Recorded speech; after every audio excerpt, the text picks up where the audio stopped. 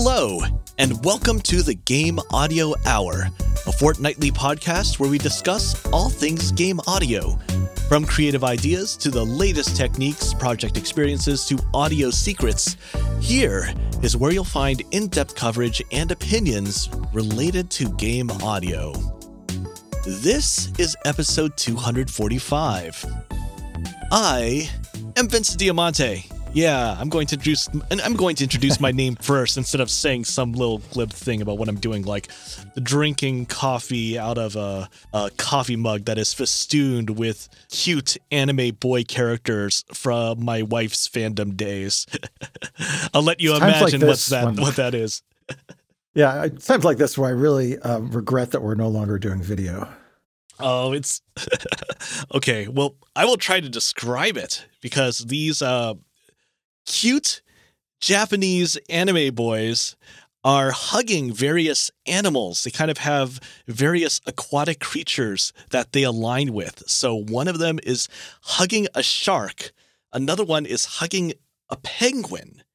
Another one is swimming alongside a dolphin. This is an anime about a swim club, a high school swim club. So, yes, that is my coffee mug for today, and I've been drinking a whole lot of coffee, so I'm quite caffeinated. Mike, how are you doing? I'm doing well. As usual, I'm drinking tea, and I'm using I think the brand is Mr. Coffee mugs, which you can get as a 3 or 4 pack on Amazon. And I'm a sucker for these mugs because, now hear me out, I think if you're drinking tea in a very small cup, it's like a traditional teacup, I think it's unsatisfying. And yet at the same time, if your mug is too big, it suddenly picks on this kind of bathtub gym vibe where it's just not fun anymore. And for me, these particular mugs hit that sweet spot of the Goldilocks spot, if you will, of not too big and not too small. So even when I shattered my first set over a period of months by accidentally dropping them on the floor, I went ahead and bought another set. So highly recommended. No, they're not a sponsor, but if they're listening, we're open to talks. Ooh, that actually sounds pretty cool. I'm surprised that you went to size. I definitely get that that's important. But when you said Mr. Coffee, I was definitely thinking about the color and the visual aesthetic of Mr. Coffee from the 80s. You know, that very off-white and that sort of very modern block logo that they had back then. Mr. Yes. Coffee used to be such a huge brand back then, and now it's just another coffee thing in this new world of coffee that we have post Starbucks. Yeah. Big Coffee seems to really have been shattered and balkanized into either these small high-end brands that coffee aficionados champion, or the monument of Starbucks and Peet's and the other brands that are tied to a particular establishment. Yeah. Kind of like video games, I would say. Back in the 80s, you had your Ataris, your Nintendos, and they controlled everything. Now it's not quite the same world. It's individuals in their garages selling directly to you by virtue of having a Steam account and all of that. So it's a whole different world there in the video game space, I'd say. Yeah, and smoothing your already heroic segue is the fact that Steam also feels like it has coffee relevance. So well done. Thanks for getting us out of the digressionary pit. But yes, let's talk game music. Yeah. Or game audio, I should say. Yeah, game audio is cool. Game music is awesome. I was actually really looking forward to checking out all sorts of new stuff this week because if you're listening to this, it is the middle of June, and usually that means there's a lot of events happening and a lot of announcements, often centered around E3, which had been going on for more than 2 decades. But this year, 2023, E3 is no longer. The Entertainment Software Association, of which members like Microsoft and Nintendo, all those guys, they would put on E3. Not this year. And instead, it's up to various individual companies or smaller individuals like Jeff Keighley putting on things like Summer Games Fest or things like Mix, the Media Indie Exchange, in order to do what E3 did in the past, which is get the information about these games in the hands and minds and eyes of all the other people that are out there, retailers that care about putting games on store shelves, or increasingly the end consumer that wants to just consume games, that wants to buy them on their Steam accounts or purchase them directly or whatever. So it's kind of a different world right now that we are in. I actually usually am doing something around E3, maybe helping out on a game that I'm working on as part of the promo. Maybe I'll actually do a little bit of stuff where I'm hanging out with press and leading them through the game that I've worked on. That was the plan for me yesterday, except it didn't happen because the events that I was supposed to be part of, or rather that my game, the game that I worked on, rather, Demon School, was supposed to be part of, that event was shut down because the venue that they had chosen in the Arts District of Los Angeles was not up to code. So the fire department came in while all of these indie studios were setting up their booths. There were about 40 or 50 of these guys setting up. Fire department said, sorry, we're shutting you down. You cannot run. Yikes. And that was kind of surreal. How jarring that must have been. Yeah. Wow.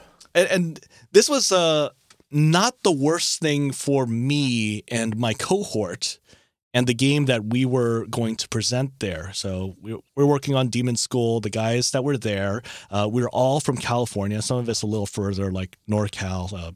My friend Brandon had actually flown down.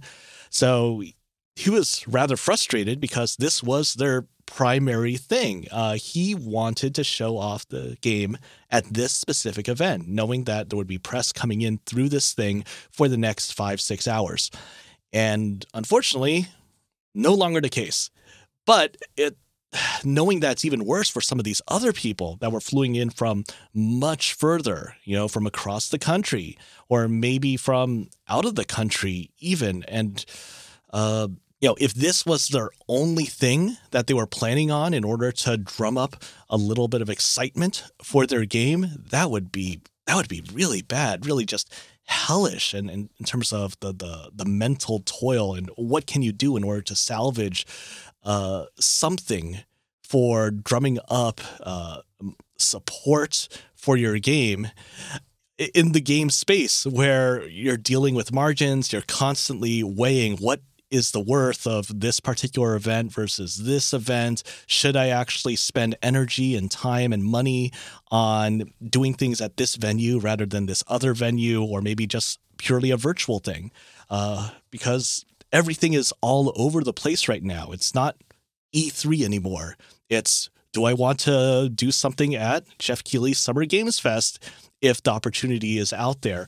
Do I want to hang out with a streamer and book 15 to 30 minutes of their time and let them talk about the game with their audience, or hang out with other indie developers at something like The Mix? And just to be clear, this wasn't The Mix's fault. They've been doing this event for many years now, including back when E3 was still a thing. But man, these LA venues, they need to get their act together. The building not up to code, power not up to code. What the heck? There were a lot of disappointed people, and quite a few, I would say, rightfully frustrated and angry people there too. And that's what I was dealing with last night. Wow. I wonder why the inspection happened at the 11th hour. Was that just the luck of timing, or do the inspectors typically move in when they are alerted to the presence of a big industry event, or did somebody piss off somebody in the city council? I wonder why such unfortunate timing. It might have been a little bit of all of that. So when I mentioned this specific venue, I don't think I necessarily need to mention the name right now, but one of my friends who actually works in events, he does things like art installations and fancy visual tech for various companies and artists.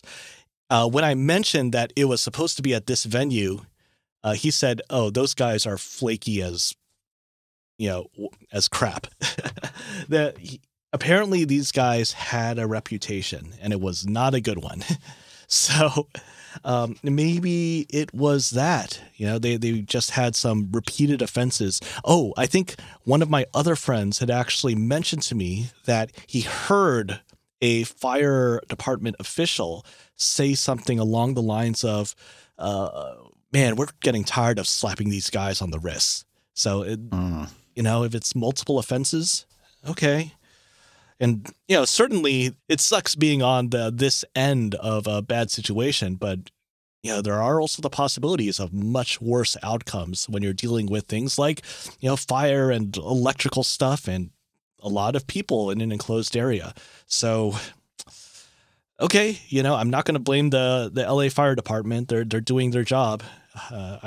It's good to play safe when it comes to all these things. I was very, very aware of that while I was watching various staffers and people for the venue or for the event laying down wires and, taping things down. And okay, yeah, it's a bunch of game developers. We need a lot of power in order to present all of our goods.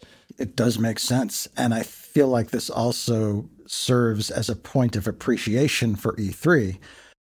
Even though that event has had its share of criticism over the years for a number of reasons, from logistical to cultural, I feel like the mechanics of the convention were, from my point of view, flawless. And the LA Convention Center is perfectly run.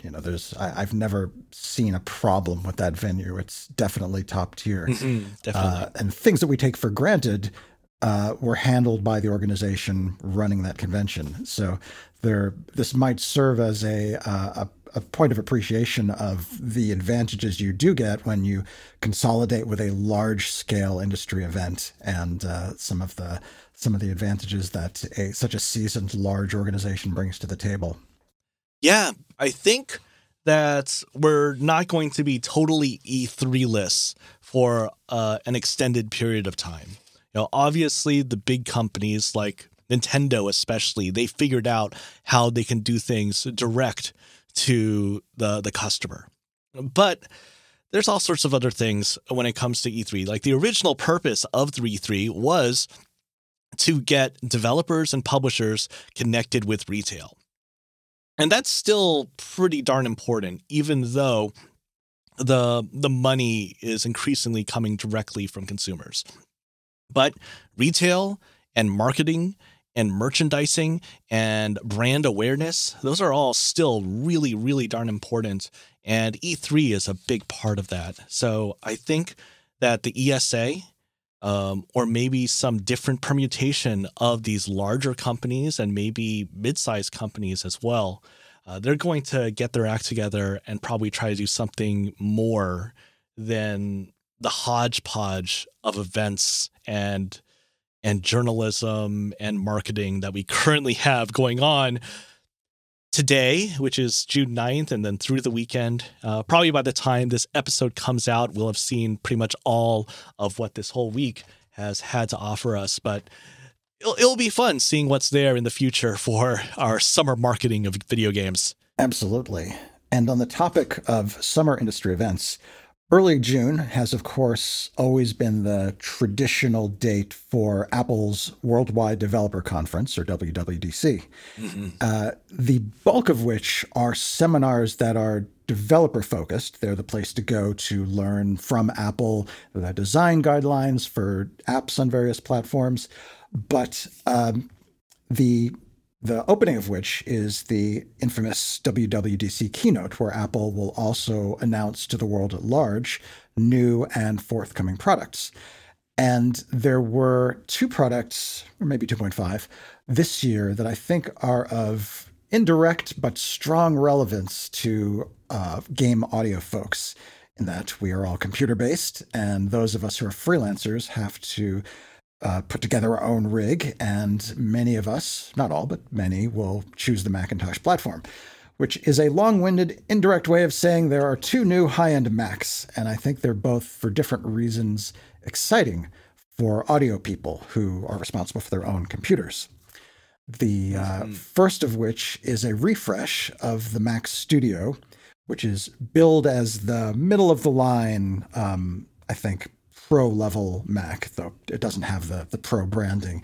It's understood to be in that middle ground, maybe loosely comparable to the MacBook Air.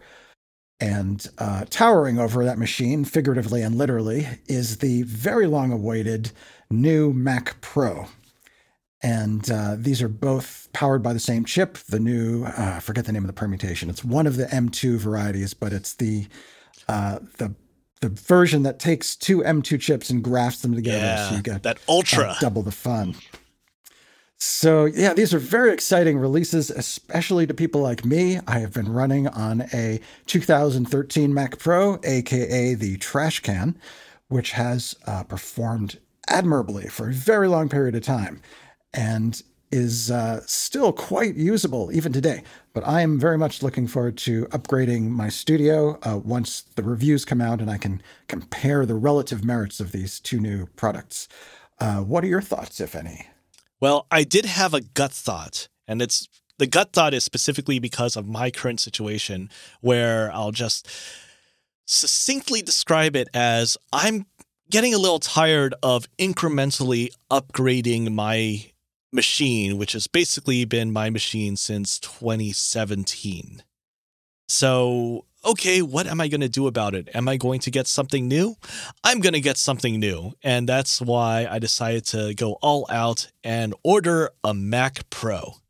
But in terms of my overall thoughts, man, it's a little complicated because they definitely presented these two distinct machines. The Mac Pro is a big-ass machine. We're familiar with it because we've seen that cheese grater face and that chassis. It's been very stable over the last half decade, as well as that cute Mac Studio, which basically looks like a somewhat taller, fatter Mac Mini, but still very nice and cute and portable and solid. They're so distinct, and yet they're so similar because everything when it comes to these modern Mac products is centered around the processor and that whole package there, which defines everything for the computer. That processor has all the stuff that you want that would typically be in separate packages dispersed on the computer motherboard. You don't have a separate bank for memory. You don't have separate chips for controllers. It's all just in that single package. And that same single package is in both the Mac Pro and the Mac Studio. And so even after my gut thoughts of, I need a new computer, I just kept on thinking, geez, these are still essentially the exact same computer with the exact same power. Despite the drastically different profiles that those two machines strike. Did you have a similar feeling when you were looking at that, or were there other things that you were considering? I was struck by how similar the machines were in terms of their CPU and their core capabilities. As far as I can tell, the meaningful differences between the two, assuming a comparable configuration in both cases, is that on the subtle level, I believe the Mac Pro has a more advanced cooling system. I don't know if that's fans or just something about the layout, but that might mean that it's a quieter machine. It might mean that processors, individual cores might run more efficiently, or there might be less heat pollution. And on the macro level, of course, you have the physicality of the two and the tower configuration of the Mac Pro, which allows for a number of PCIe expansion cards, whereas with the Mac Studio, if you want any traditional PCI cards, you'll have to buy a separate enclosure and plug it in via Thunderbolt. Mm-hmm. So you've got the card expansion and you've got the port configuration and maybe the cooling system a little bit. There may be a couple of other minor differences, but I think the choice really boils down to how much do you care about expansion cards? Mm-hmm. Yeah. And there's definitely a lot of people out there in the audio world that use expansion cards still. There are some DSP cards that people still use, but it's definitely far less than it was back in the 2000s when we saw a lot of stuff on PCI Express cards, whether it be Pro Tools or Universal Audio or TC Electronics, and these things where you had DSP cards, Shark chips on PCI and PCI Express cards that you would throw in there in order to get your power for certain plugins or certain processing outside of the well-known VST or that sort of plugin architecture. But those are really few and far between now. Not as many people are using those DSP cards, but we still do use them for a couple of other things, like hard drives now. I was recently struck not just by what's going on in the Mac world, but what's going on in computing right now, where SSDs are the power, so to say, or the performance ability that is currently for sale out there to the end consumer. Having storage and speed has never been more affordable than it is right now. It's totally possible to get 2 terabytes of the 99th percentile performing SSDs for under $100. It's really, really crazy that.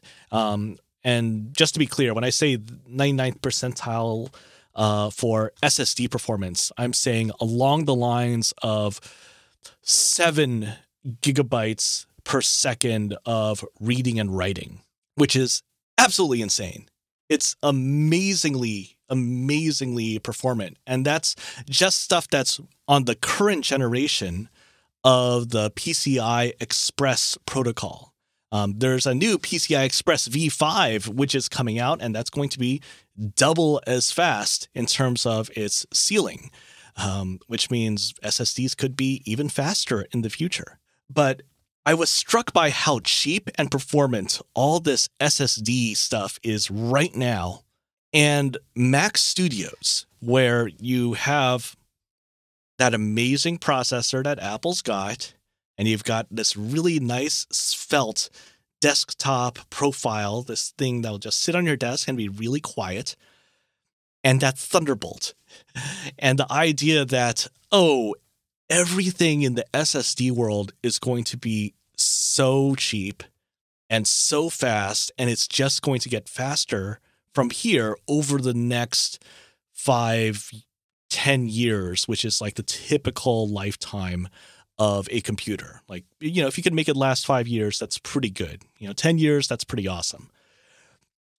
But that Thunderbolt connection is already slower than the fastest SSDs that you can get right now, which are actually really cheap at under $100 for 2 terabytes.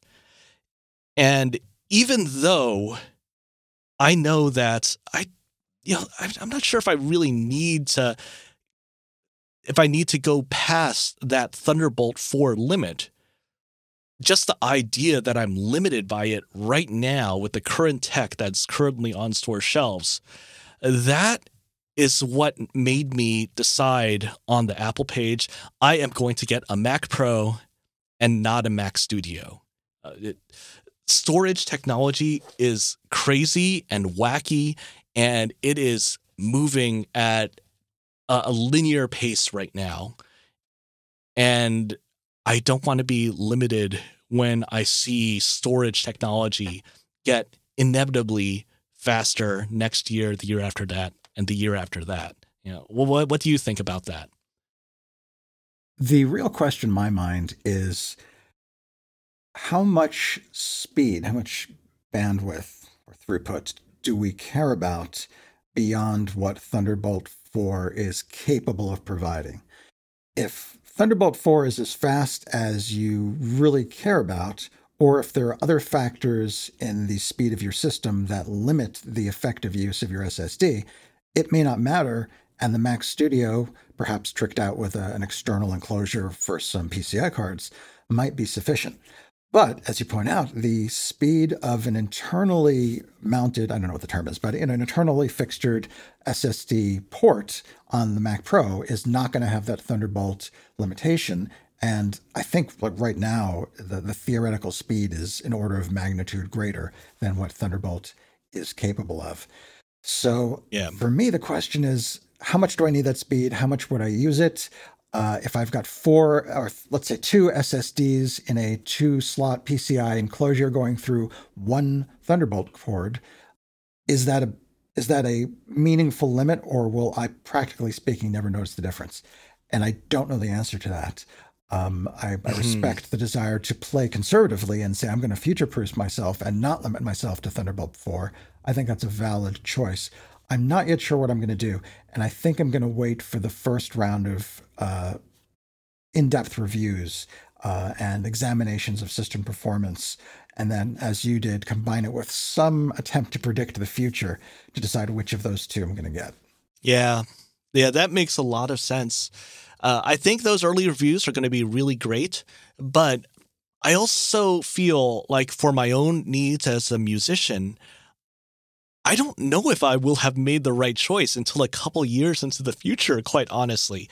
And I would also say that I don't think that the wrong choice here would be a bad choice. It's a matter of, maybe I might have spent more than I would have expected. Or maybe if it's on the flip side, if I choose, say, a Mac Studio instead of a Mac Pro, maybe there are certain aspects of music tech that might be closed off to me. And let me sort of expound on that a bit. My own personal journey when it came to my relationship with my musical instruments and the tech that I'm using in order to produce my music on computer, I feel like I was confronted with a fork in the road where I had to decide whether I was going to pursue tech that was processor or memory intensive. And I've always been interested in the processor side of things. So there are lots of libraries out there. You go to things like Orchestral Tools or Spitfire and all these big behemoths of sampling, Vienna, East West. They've been doing sampling for literally decades now, and they have libraries of not gigabytes, but terabytes of data that they have created over the years that is going to be given to us as working musicians as gigabytes and gigabytes of libraries for our orchestral section. Hey, here is 50 gigabytes of strings. Here are 100 gigabytes of winds, whatever. And back in the 2000s even, I thought, eventually we're going to do more elegant things, right? Instead of just having all this data out there, maybe there will be more things that are happening algorithmically or, let's see, improvements in various types of synthesis, physical modeling, additive synthesis. And those are going to create the realism and usability and overall production quality that I was looking towards. Now, at the time, in the mid-2000s, I had to make a choice. Do I want to go for processors or do I want to go for storage and RAM? And at the time, I thought, okay, I'll go for processors. And that led me to various tools over the years that have not been on the right side of history. Like no one cares about Synful Orchestra right now, SYNFUL. But it was really interesting to me how it was doing this additive synthesis plus wavetable formant thing that could do interesting things with musical instrument lines, especially during runs, where it actually, they talk about having something along the lines of a lookup table for gestures, and it would basically recreate how the formants would sort of align with the little bit of sample data and the additive synthesis that it was doing in order to create a legato string line or a legato flute line, which is kind of one of those things that's typically very hard to convey realistically. So it was really interesting. No one cared about it because at the time, you could do all sorts of stuff if you had 10, 20, 30 gigabytes of data to actually devote to your sample library. And nowadays, 10 gigabytes that's piddly. That's kids stuff. Now we're dealing with hundreds of gigabytes. So I think part of my decision here is kind of a reaction to my own personal experience over the last few decades, where I've been so excited by what people were doing and trying to circumvent the needs of having so much audio data to deal with and looking at what people were doing with the algorithms. Now I'm like, I want to do things in a more traditional way now, or at least have the ability to do that, seeing how amazing these other tools sound. But of course, you need storage and stuff like Vienna. They sound awesome. Part of what makes Vienna sound awesome is not just, it's very well recorded. You have all of these different permutations of articulations and dynamics and all that.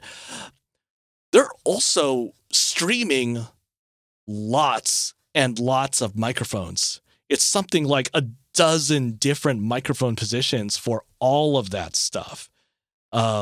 So, you've got your decatrees, you got your close, you've got your outriggers, you've got mics behind the conductor, you've got mics further in the orchestra, you've got mics everywhere.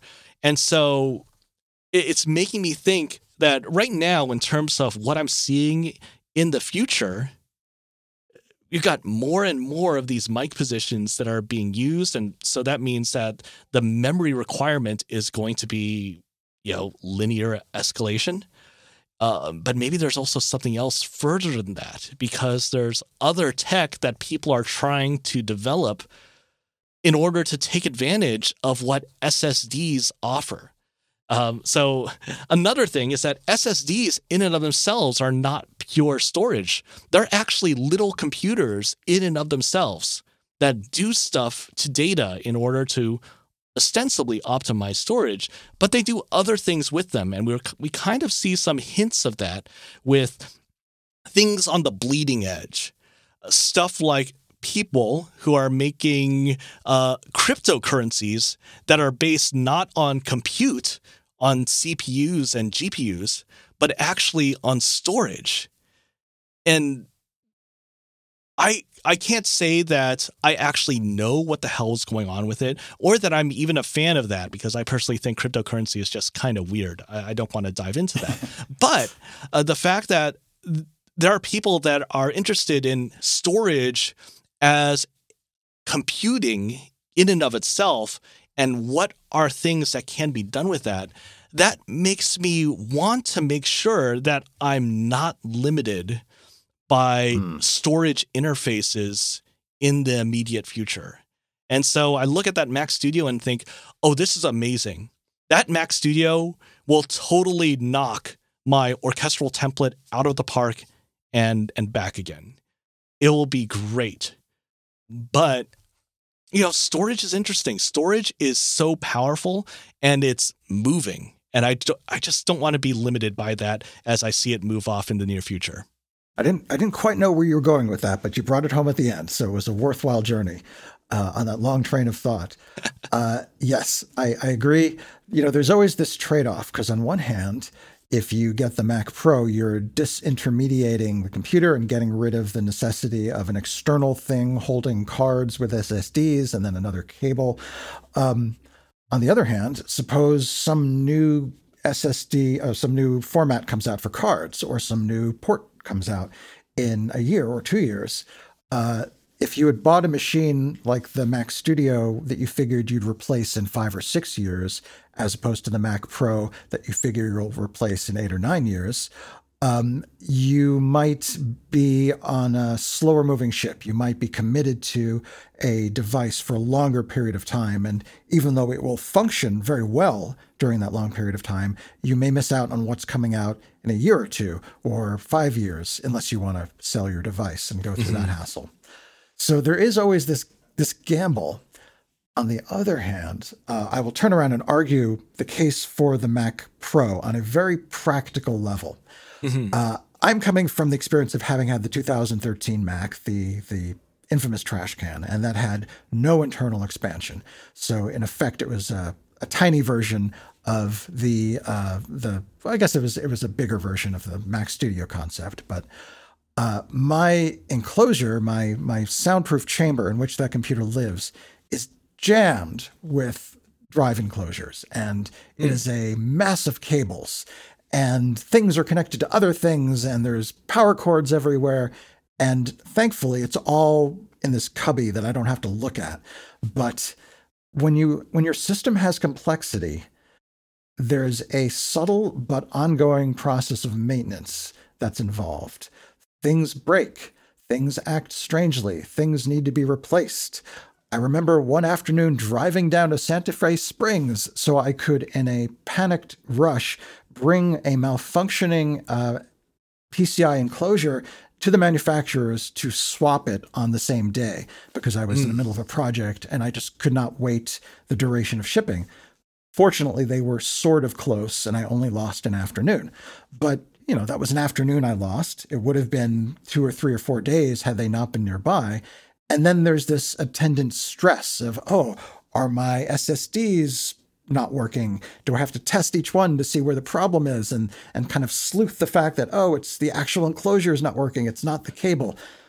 You don't ever want to go through that process. All of us can probably handle it with cool-headedness and efficiency, but it's just one more thing to think about. And it might be one more thing to think about times the number of external things you are plugging into that Mac Studio. If you've got everything neat and clean inside your Mac, then you're getting rid of 2 points of pain, the enclosure and the cable, and maybe even the power supply of the external enclosure. And it doesn't sound like much. It sounds like maybe I'm being a little finicky, but on a practical level, when you're in the middle of a project, there's a real value to simplicity and things working. So that is, I think, a subtle but powerful argument for going the Mac Pro route. Yeah, I agree with that. Those Mac Studios are amazing. And actually, there are some really wonderful enclosures that various companies have made that meld so perfectly with the Mac Studio, where, it's just another box about the exact length and width of the Mac Studio, and you just put it underneath there, and it's a nice little platform for the Mac Studio itself. But like you said, yeah, there's that cable, there's that power, there's other things that are probably happening in software to make sure that it's working in a tip-top fashion. And it's another thing to have to deal with versus if you have something that you can just throw in that Mac Pro and it's semi-permanent, it's made to stick in there for the life of the computer. And hopefully the life of the computer is in fact 9-10 years, like your trash can. That's even better. It's really cool that your Mac Pro has lasted pretty much a decade now. Do you feel almost a decade? Yeah. I'm starting to get to the point where logic is occasionally crackling when I overload a particular project file with a lot of stuff. So in its final year of life, and only in its final year of life, I'm starting to feel the age of the machine. But until then, I had no complaints with it. It was just a really fast machine, despite all its infamous downsides.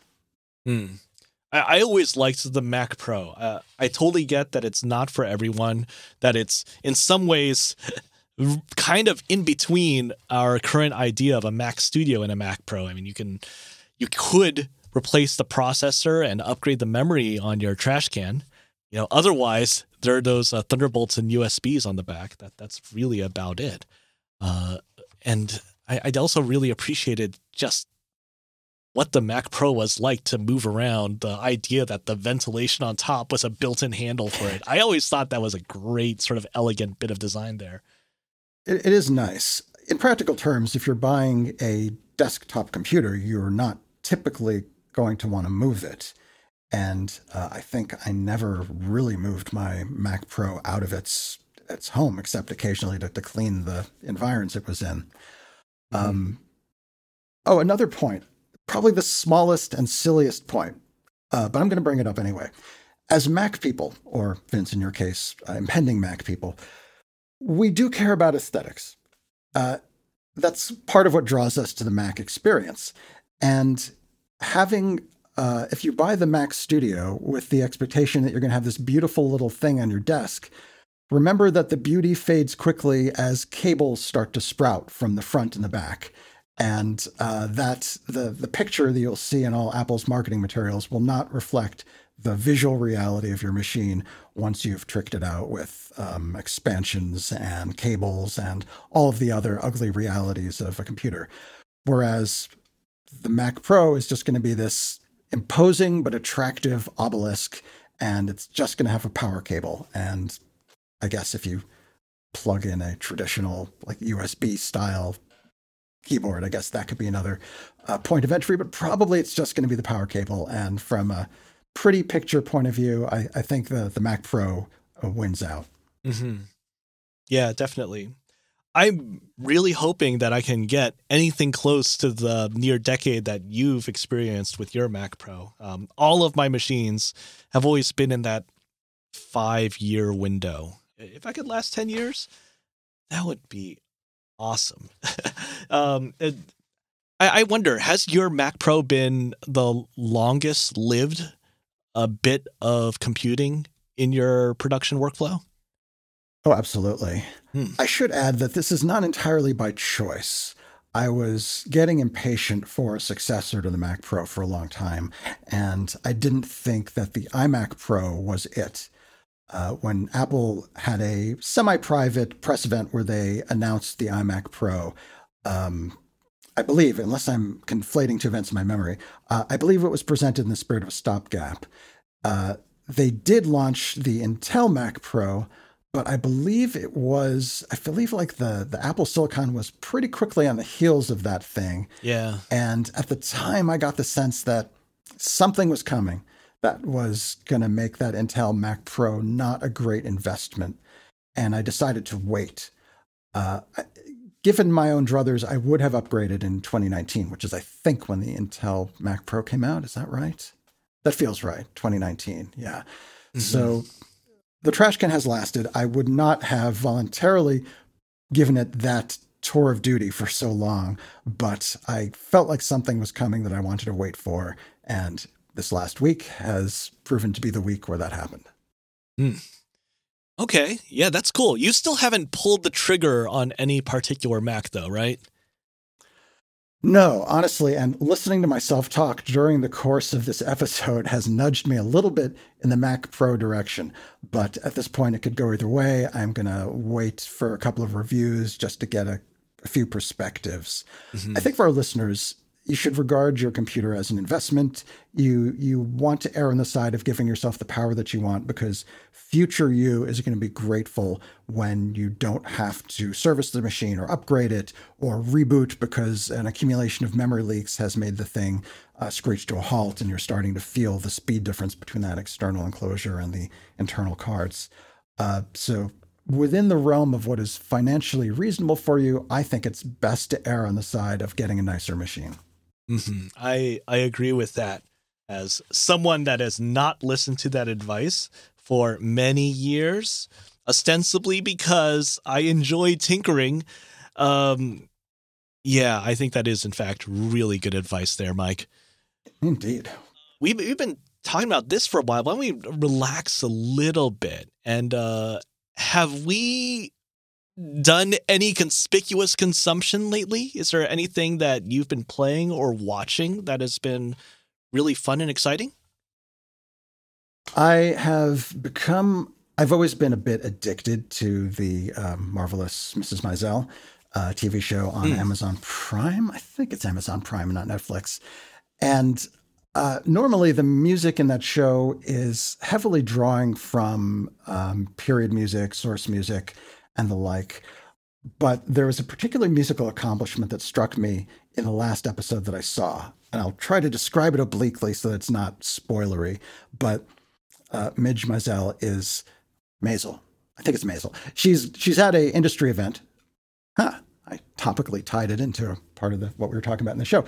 She's at an industry event, and there's a kind of, I guess this reflects how industry events were in the 60s, or it might be a fanciful exaggeration of that, but there is a bespoke musical that is created to extol the virtues of privatized waste collection.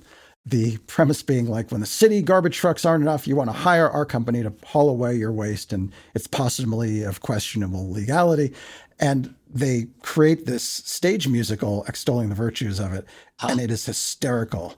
It exists in this place that's like not quite parody, but way more silly than real life. And I think it's meant to mock the way that corporate self-celebration can often sound so over the top in its oblivious cheesiness that it becomes unintentional comedy.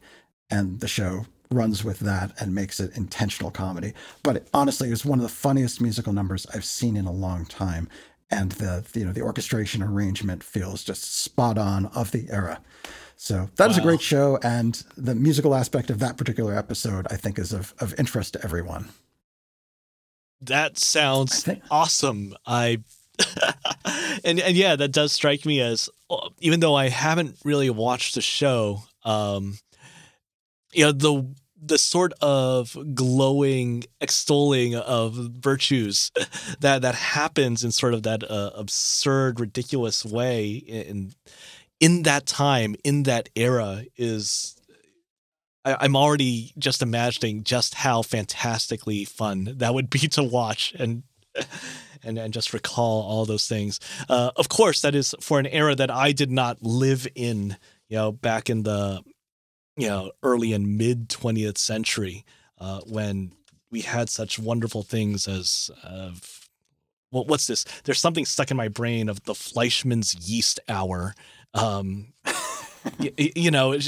that was at one time the most popular radio show, broadcast in America. But yeah, hearing that this musical is there as part of the show sounds fantastic. It is a delightful show. How about yourself? What have you been consuming recently? Let's see. I've been hearing a lot of people ask me why I haven't gotten into Tears of the Kingdom yet. Actually, have you checked that out yet? The new Zelda game? I am toying with the idea of buying a Switch just to play that, because I read a compelling review that said it's worth doing just that. And this is a case where even if I don't love it as much as everybody else does, I feel like this is part of the zeitgeist. So I may, and this might tie into which Mac I choose, because that will have a financial impact on my life. I may just go that direction. How about yourself? I still haven't touched it, but like you, there's some exciting stuff that I hear and see. All those viral clips of fun little physical contraptions, because Tears of the Kingdom is not just an open world game, but it's also a crafting game in the way that Breath of the Wild wasn't. But I haven't been playing that game. And instead, I have been playing, as well as extolling the virtues of this very interesting 3D puzzle game called Humanity. And I was actually recently hanging out with other audio people asking, hey, have you played Humanity yet? Have you played Humanity yet? I was at a party of about 40 people, about 90% of whom were actually working in games and audio, and they did not play Humanity, which struck me as really weird. I know I am a little biased because I don't just like, but I love the output of one certain Tetsuya Mizuguchi, who is a game designer that was responsible for helming projects like Rez and Tetris Effect and Luminous and all these games that had a very strong audio component to it. Rez is, of course, that rail shooter where everything happens on beat. And so it feels like you're not just surviving a level, you're also contributing to this big EDM sound space that immerses you in the world. And all of his games have that strong audio-visual connection. And so there's a new game that just came out the same weekend of Tears of the Kingdom. And it's a really interesting game with interesting mechanics. You play as this little Shiba Inu dog that is trying to direct a stream of humans, of hundreds and thousands of humans that are walking on a grid into the light. And you have to lead them in a sort of kind of Lemmings-like way where you have to issue commands for them to turn and jump and fly at certain places in order to successfully navigate the 3D world that you're presented with. And throughout it, you're presented with really cool music, not the driving dance music of Rez, probably more along the lines of the very smooth trance music that was in other things that he's worked on, like Luminous and Meteos and stuff like that.